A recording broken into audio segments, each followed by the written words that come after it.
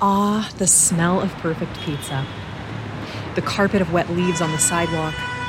Ambulances and traffic running 24/7. Intimidatingly fashionable outerwear. New York City is one of my favorite cities in the world, and there's no better time to be there than the fall. I mean, have you seen When Harry Met Sally? Come on.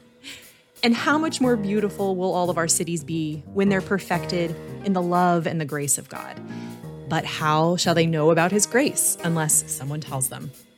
What better place, what better time to come and refresh yourself on the art and craft of preaching than New York in November? Register now for Preaching in a Post-Christian Age. This is a 3-day Living Church conference in the heart of Manhattan where you can enjoy world-class keynotes, conversations with experts, warm fellowship with other Christian leaders, and hone your skills as a preacher of God's Word. And we might have dinner at a speakeasy, just saying. Tickets start at just $50. Find more information at livingchurch.org/events or click the link in the show notes today.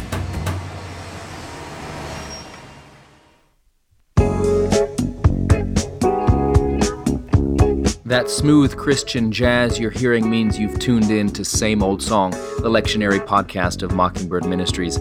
I'm your co-host, Aaron Zimmerman. I'll be joined by Jacob Smith as each week we break down the lectionary readings for the upcoming Sunday to give you something to think about, and if you're a preacher, to give you something to preach about, and no matter who you are, to give you a connection to the never-changing message of God's grace for actual people like you. Unzip that monogrammed faux leather Bible carrying case and cover, pull up a chair, and let's dig in.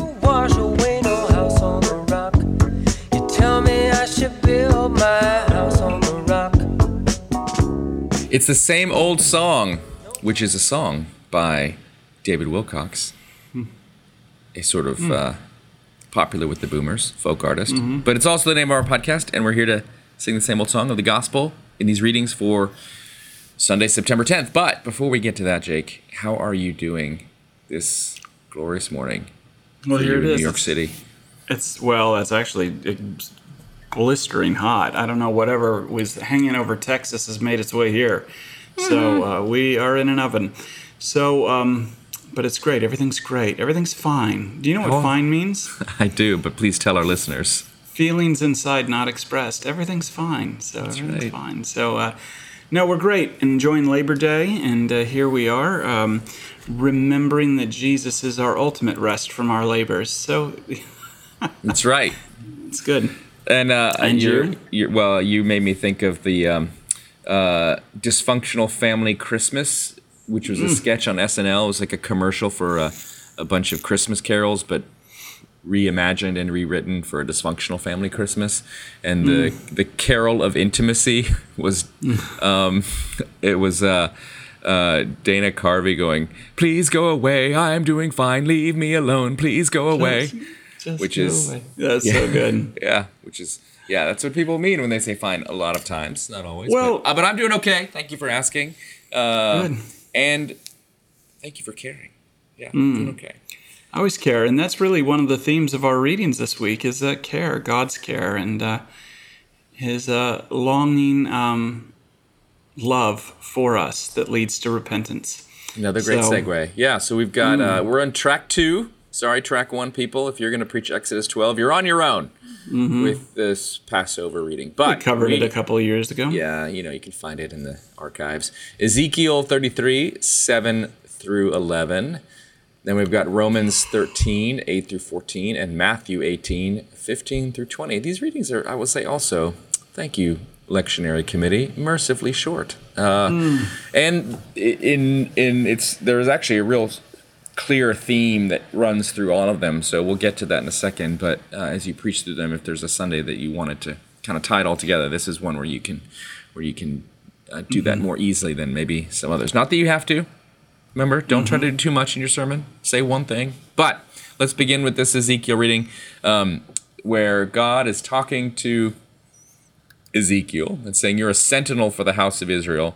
Basically, you're posted on the wall to watch, and you're supposed to warn people. That's what a person who's the watchman does. When you see something, you have to tell everybody, something's bad's coming. That was like the thing in Maui that messed up. Like they didn't do the alarm siren or whatever, the alert that was supposed to get people into safety. So you're a sentinel, and God says to Ezekiel, whenever you hear a word from my mouth, give them a warning from me. If I say to the wicked, you shall surely die, and do not speak to them to warn them to turn from the ways, the wicked shall die.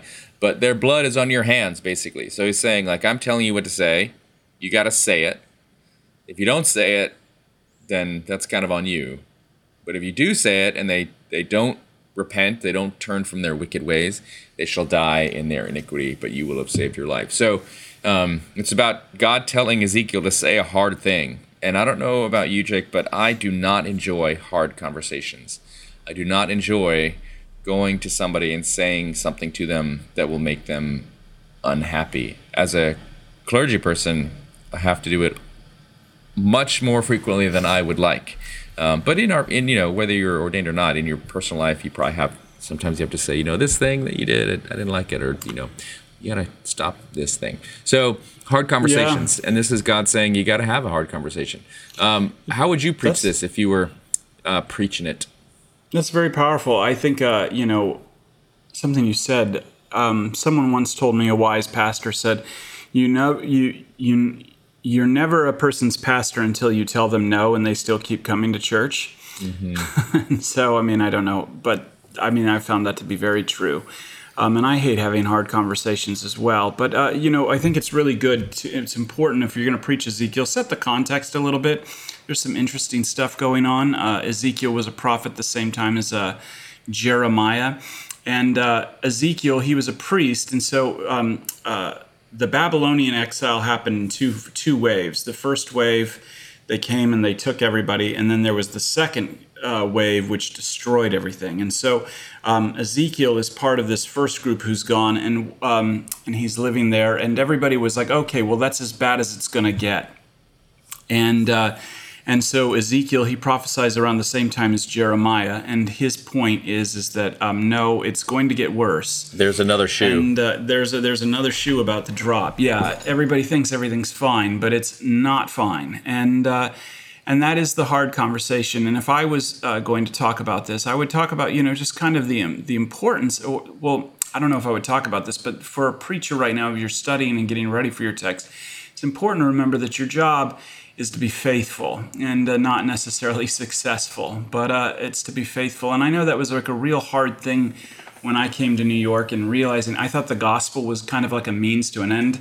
Oh, everybody's going to hear this and they're going to love it, and that's not necessarily the case. People came here and they were like, what the hell? You mean like, in a city full of go-getters and tryhards, it's, what do you mean? Like I can rest and I don't have to do anything. And people transfer that craziness onto the church. So, but your job is to give them the gospel and give them the goods. And, but the other thing that comes screaming out of this text is the very end, where God continues to call them. And this verse is, this passage is like you begin to see really God's heart, and he cannot, and his heartbreak over the loss of Israel. And so you see God's both his holiness, and that he can't overlook Israel's wickedness, but at the same time, he's not going to stop loving Israel either. And so, the same thing goes with you. You are totally forgiven in Jesus Christ, and he will never, ever. Now, your sins are as far as the east as the west because of Christ. But the good news of the gospel here that Ezekiel points to is that Jesus will never stop loving you either. Yeah, and this here is like an intervention. I think it's important to have that context, because many times people think when the Bible uses words like, the wicked, like, don't be wicked, turn from your iniquity. People hear it through this lens of, oh, you're judging me, you're telling me how to live, like you're not the boss of me. God's always, getting in people's business and this judging, moralistic, whatever. And that is not what's going on here. If you think of an intervention, that's somebody whose life has sort of is falling apart. It is a train wreck. It is a dumpster fire. They're hurting people. They're hurting themselves. And so people who love that person gather around and say, these are how your actions have affected me or us. And if you don't get help today, you're going to die. Please get help. If you've Jeff Van Vonderen did this really well. The only interventionist I know of to be explicitly mentioned in an Eminem song, but he was on that show Intervention, and you would see this time and again, where it's not like we're judging you. It's like we love you and we don't want you to die. And this is what's happening here. And so you see the heart behind when God says, "Turn from your wicked ways and live." It's not because God is some cosmic killjoy. It's as it says in verse 11 here, which is, this verse is so powerful. God says, "I have no pleasure in the death of the wicked." Like, I want you to turn from your ways. And the Israelites themselves are even beginning to, like, they're at a point where they're ready to hear this, because in verse 10, Ezekiel is told to say to the house of Israel, "Look, Israel, you have already said our transgressions and sins weigh upon us and we waste away because of them." Like, they realize that they have, bet on the wrong horse. They have, to quote Mr. Brownstone by Guns N' Roses, "We used to do a little, but a little wouldn't do it, so the little got more and more. And now we're in control of the thing we thought we were in control of. Now it's controlling us, and it's killing us." And so God says, I know. And so that's what I'm saying, like, come back to me because I love you. I don't want you to die. I have no pleasure in the death of anyone. This is in the old confession, the old prayer book. We have an evensong service at St. Albans based on the 1662 prayer book. And we said this last night at our evensong service. You desire not the death of a sinner, but rather that they would turn from their wickedness and live. And that's where it comes from. So this is God's intervention to people, and I think it's eminently preachable. Like, it's an invitation to recognize the part of your life that's causing you to waste away, and it's an invitation to return to the one who loves you. It's not an invitation to come back to God so he's not angry at you. You're super upset, time to go to the principal's office. This is a reminder from God, I love you, and I want you to come back to the place of life and love and wholeness and grace, as opposed to the things that are killing you. Like, stop eating the shards of glass. Come over here. I've got some delicious tapioca. Or no, I don't know, people don't like that. Whatever your thing is, the opposite of shards of glass in your life. Like, come back, live. So there's a lot of mercy here, and it's not just shaking your finger at somebody and excoriating them for being a bad person. Yeah, that's great.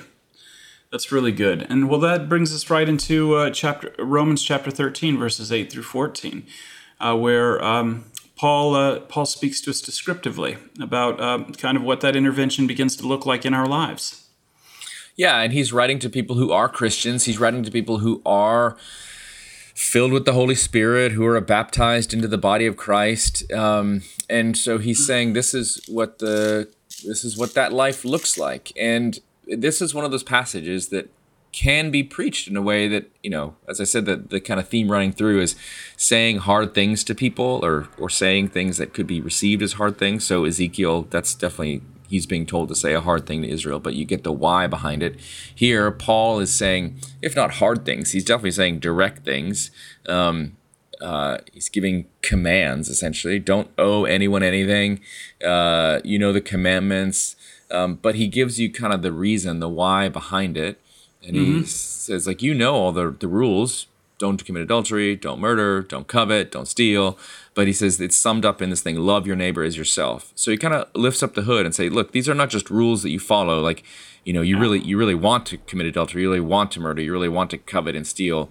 So, but just don't do those things. Just stop. No, he says, look what's underneath the hood here. Love your neighbor as yourself. So just like with the Ezekiel passage, it's saying God actually loves you. That's why he wants you to stop these things. He's saying here as well, love of self and love of neighbor. That's what we're about. And you got to start with loving yourself and then knowing that you're loved by God. And then from that flows out this love of neighbor. And so he roots it, he grounds it. And of course, Paul knows that God is love, and that's what he's inviting you to come back to. And because these things, the things he talks about later in the passage, reveling, drunkenness, debauchery, licentiousness, quarreling, and jealousy, those are things that actually kill you and kill your relationships and hurt the people around you, hurt your own self. So he's not the giant rainstorm falling on Burning Man, ruining everybody's party, which is just happened as we're recording this. That's so funny. All those hippies stuck in the mud. He's not trying to ruin things. He's just saying, like, love yourself and love your neighbor because God loves you. And so he's describing what that looks like, and he's inviting people into that. Right. This is not that famous American bumper sticker that probably is at Burning Man for sale that says Jesus is coming back, so look busy. Right. This isn't about being busy for God. This isn't about piety. Rather, this is what Paul is saying here is essentially when you think about your life, I mean, life is long, don't get me wrong, but life is also short, and your neighbor needs you. I may not have issues with orgies, but quarreling and jealousy, you never know. And so, but in this age, right now, it looks like New York City at 5 a.m. And at 5 a.m. in New York City, it's dark and it still appears to be night, but morning has arrived. And so what happens is that when we forget that morning has arrived, and this is what St. Paul is speaking about, is this kind of life, living in this moment of the already and the not yet. In this age of overlap, sometimes when darkness appears to have the upper hand, it's just easier to stay in bed. When darkness seems to have the upper hand, it's easier for us to just, it doesn't appear like God's in control, so let me take control. Or let me just kind of self-medicate. But the truth is that that's what Paul is talking about here. That's to be asleep and to be sleepwalking. And what he's saying here is it's time to wake up. And why is it time to wake up? Well, it's time to wake up because Christ has died for you, Christ has risen for you, and Christ is coming again for you. And what this allows us to do is live in the world and live in the world for the sake of our neighbor, live in the world truly free. This idea that Paul is coming across here, it separates us from the world while allowing us to serve the world in our callings. And so therefore we can respond to the culture and we can even influence the culture as Christians because we are awake and we know that this is not all there is. Right. Yeah, it is true. By the way, this stuff that Paul goes through, the list of things not to do. It's like, I wonder what those Romans were doing. Like, did Paul have some reports? Like, the NRSV is carousing and drunkenness, sexual immorality and debauchery. Yeah. That's Burning Man right there, or whatever. It's what you think of in the Roman Empire. So, and he's Samuel Eustace et peccator. Like maybe these Christians needed to hear this because definitely. Some of those old ways. I remember listening to an old Pentecostal pastor preach, and he had started a church in downtown LA, and he was talking about how he had converted how God had converted all of these hardcore thugs in his ministry, and he was talking about how they had rescued this woman off the streets, and the pimp was coming after him, and he called members of his congregation to come out and help him. And he was like, now when I backslide, I may lie a little bit or, have a beer. And he's like, but when these guys backslide, they kill people. And so, yeah. So I'm sure his church looked a lot like Rome. And so, but it was such a sweet story. He's like, but when they backslide, they kill people. And anyway, we've all been there. Yeah. The final thing here, just to say about verse 14, this is a verse that was used in my Christian life in the past as one of those don't be bad, like that old what's that the clip what was that actor, bald guy, Bob Newhart, and he was in a sketch where he played a therapist, and this woman came to him telling her problems to him, and he was like, okay, here's my answer. Stop it. Stop it. And obviously, which doesn't work. That if people could do it, they wouldn't be in therapy. And Christians do that with verses like verse 14 in Romans 13, which is, clothe yourselves with the Lord Jesus Christ and do not think how to gratify the desires of the flesh. So I was given that verse as it was sort of like my Harry Potter spell, just memorize this verse and use it, say it out loud. and you won't sin, which didn't work. It's a pretty simplistic understanding of how sin works, I think, if you think you can just use a verse like a magic trick. But when he says, clothe yourselves with the Lord Jesus Christ, it's telling them, he's reminding them who they are. They are already clothed in the righteousness of Christ. He's saying basically, when you are tempted, preach the gospel to yourself. Don't preach the law to yourself. Remember that and to clothe yourself with the Lord Jesus Christ, that's saying you are forgiven. Your righteousness, you don't have any. Your righteousness is Christ's, and it has been given to you.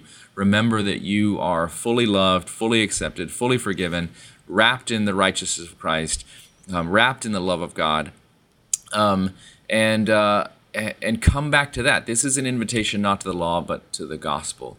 And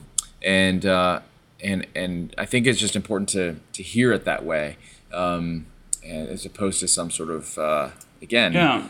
So how this connects to to Ezekiel is that so make no provision for the flesh to gratify its desires. Okay, let me just do it. You know what I mean? That never works. But rather, you don't do that because there's an intervention that's already occurred. God has stepped into your life, and He has stepped into your life, and He loves you, and He's forgiven you. And so that's the thing, is that, time is short. And so and there's wisdom in the church. Well, go ahead, Jake. Sorry, I got excited. No, go ahead. But time is short, and we got there's stuff to do, and that is to share the good news that others have been forgiven as well. Yeah, and I love preaching passage like this in the context of our liturgy, because we already are teaching people. Because if you just have this, and there's no liturgical regular form of confession, it does sound like, okay, guys, you're forgiven in the past because of what Jesus did, but going forward, make no provision for the flesh. Get it together. Get it together, moving forward. But if you come to a church, an Episcopal church, Lutheran church, whatever, like a Catholic church, where there is some regular liturgical rhythm, everybody in that church, if they've come to it more than twice, knows that next Sunday you will again confess your sins, and the Sunday after that you'll confess your sins, and the Sunday after. So there's this implication underneath it, like that we never fully graduate from our humanity, as they say. We're going to continue to need the grace of God. And so you hear this verse in that context. I think it helps understand it. It's not like okay, you've got a pardon from, presidential pardon, but don't do it again. It's like it's in that context of understanding this is our human process of God doing the work in us over time. Yeah. And it's a process. So, all right, Matthew 18, verses 15 through 20. This is one of those verses or passages that Bible-believing Christians love, and they say they believe it because the Bible is the Word of God, but almost nobody does it. Or if they do it sort of badly. But this is about what to do, speaking again about hard conversations and saying things we don't want to say things. If you have beef with another member of the church, and what do you do? This is Jesus' instructions to the church. If another member of the church sins against you, go and point out the fault when you're alone. If they listen, great. If not, go with two or three, one or two others, some witnesses. If they don't listen then the whole church. And it also, at the end of this passage, by the way, has this very famous verse. It's quoted all the time, verse 24, where 2 or 3 are gathered in my name, there I am there among them, which many people don't realize is in the context of church conflict. People say, where 2 or 3 are gathered, Jesus is with us. Yeah, it's not a justification for the low attendance at a pizza party. Yeah, that's right. It's like, well, or it's not like, people say that and it's like, look, church, we're here together. By the way, don't call your church. It's so I know, objectifying. God. But hey, church. Yeah, but here we all are together, and we're 2 or 3. Like Jesus is with us. Like, no, this is about conflict. It's not about kumbaya and singing around the campfire holding hands. It's about conflict. So, in conflict, when 2 or 3 are gathered in my name, and in the good times, but both situations, Jesus is present. I think that's important to remember. But yeah, so this is a passage that people say they believe, but don't normally do. Like if somebody sins against you, what you usually do is go tell somebody else about it. I don't want to go to the person who hurt me and say, hey, you hurt me when you did this thing. Let's hash it out. no, I'd rather go tell 5 people and post some vague thing on Facebook about how something hurt me or why I'm angry at the church. And by the way, none of what we're saying excuses or minimizes people who are abusers in the church. And if somebody has traumatized you, if you have been a victim of abuse, I'm not saying you go to that person who has hurt you and subject yourself to further trauma. So, but we're talking about, this is the kind of thing where, I don't know, like there can be significant church spats and arguments and conflicts that aren't abusive. So this is, gosh, it could be any number of things. It could be a church staff member doing something unwittingly that undermines the ministry of another staff member. It could be scheduling an event that conflicts with some other thing and therefore draws people away from the event. Or it could be just a comment, a word that is not meant hurtfully but is received that way. All kinds of things. And so what this passage says, there's a couple of interesting things. It's first going directly to the person who's hurt you in a way that is trying to do the opposite of what we often do in our internet age, which is to publicly shame people first. Yeah. Somebody hurts me, I want to publicly shame you, either with a group of people or online. And it says, no, first go just one-on-one so that they can hopefully repent and not be embarrassed and shamed publicly, so they can be restored. I have often been leading staff meetings and somebody will say something that I'm like, actually, I don't think that's correct, or that's actually not what, this doesn't happen all the time. It does happen though. But I'm very conscious about I'll say, interesting, like, okay, let's move on to the next thing on the agenda. And then after the meeting, I'll go to that person one-on-one and say, this is actually, when you said this thing, it's actually not 100% accurate. Like, we need to hash this out. And so, this idea of giving, one of the ways you give grace to people is by not embarrassing them publicly. That's good. I think, this passage follows the section above is very important because the section above is about the parable of the lost sheep. And so this is a reminder that God goes after the lost sheep. So this is about how we handle each other in community. This isn't about confrontation for confrontation's sake. So this particular section in 15 through 20 is about how that lost sheep is restored back to the community. And I wish the church was more in line with this in confronting people. Oftentimes we just kind of sweep it under the rug and hope it'll go away. But so with this lost sheep coming back, now this is how it's restored to the fold. And if you notice here, it's very important that Jesus says, "I tell you, whatever you bind on earth will be bound in heaven, and whatever you loose on earth will be loosed in heaven." And this is who did he say this to? Well, 2 chapters back, he says this to St. Peter. You know what I mean? Whatever you bind in heaven. So now this authority, the authority that has been given to Peter and the apostles, is now given to the whole church. And this is about how we handle each other.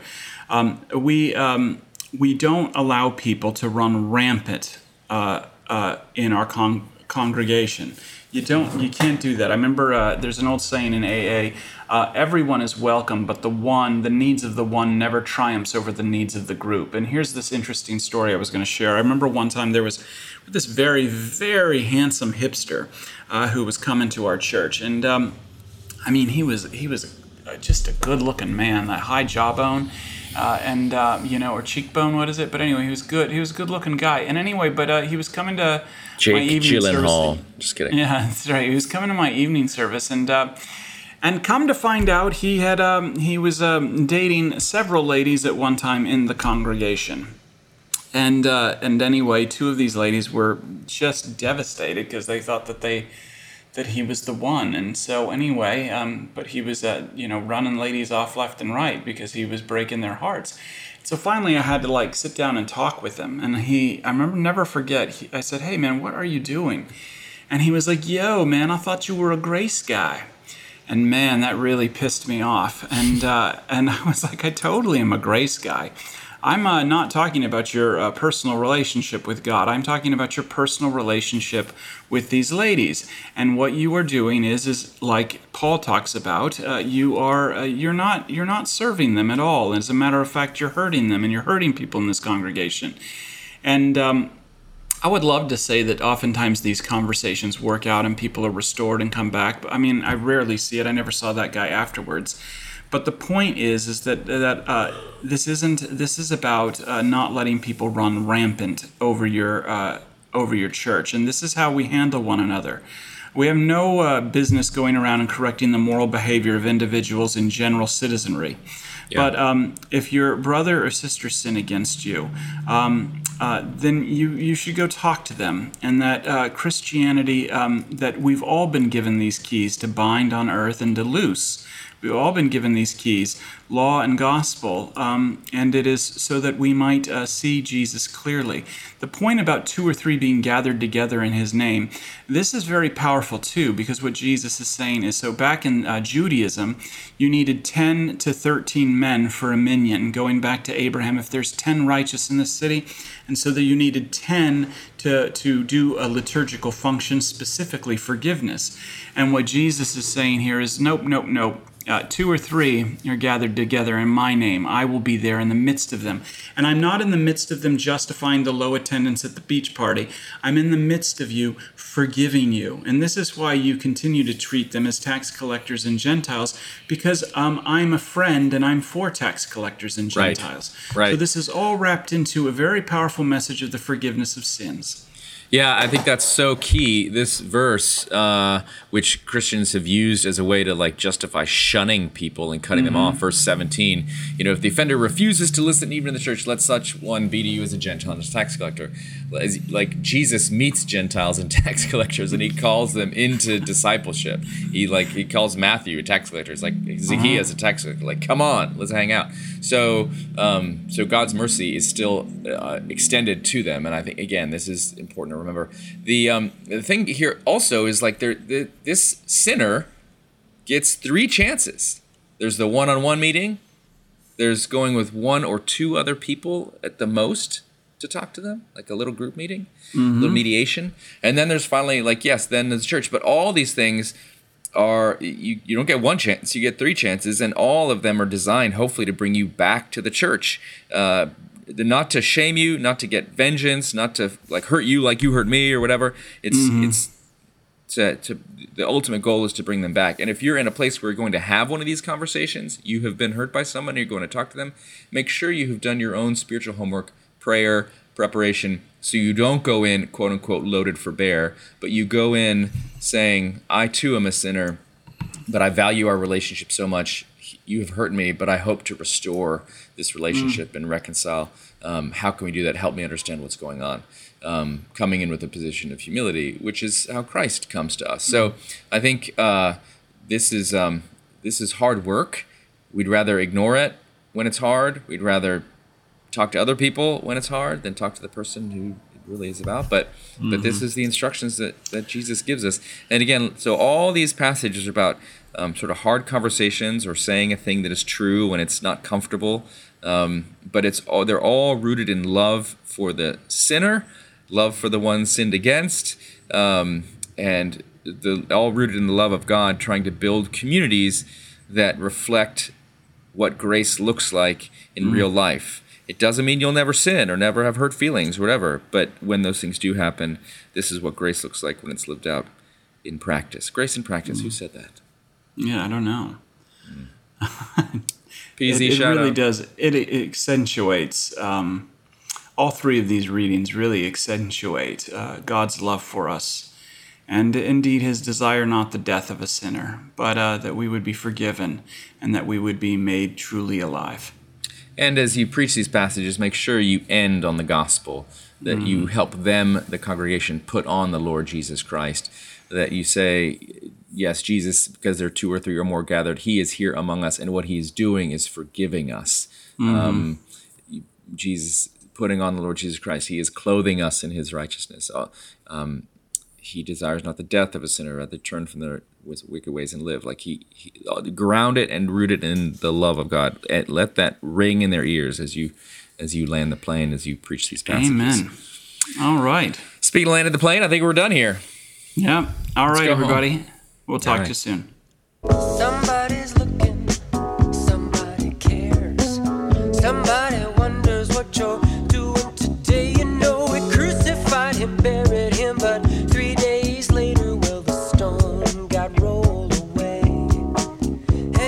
Thanks for listening to Same Old Song. Hope you found some gospel nuggets for the pulpit or for your life. If you like what you heard, leave a review or rating in Apple Podcasts. Dave Zoll will be sad if you don't. Thanks to TJ Hester for audio production. And remember to keep that Bible by your bedside, ready to rock and roll.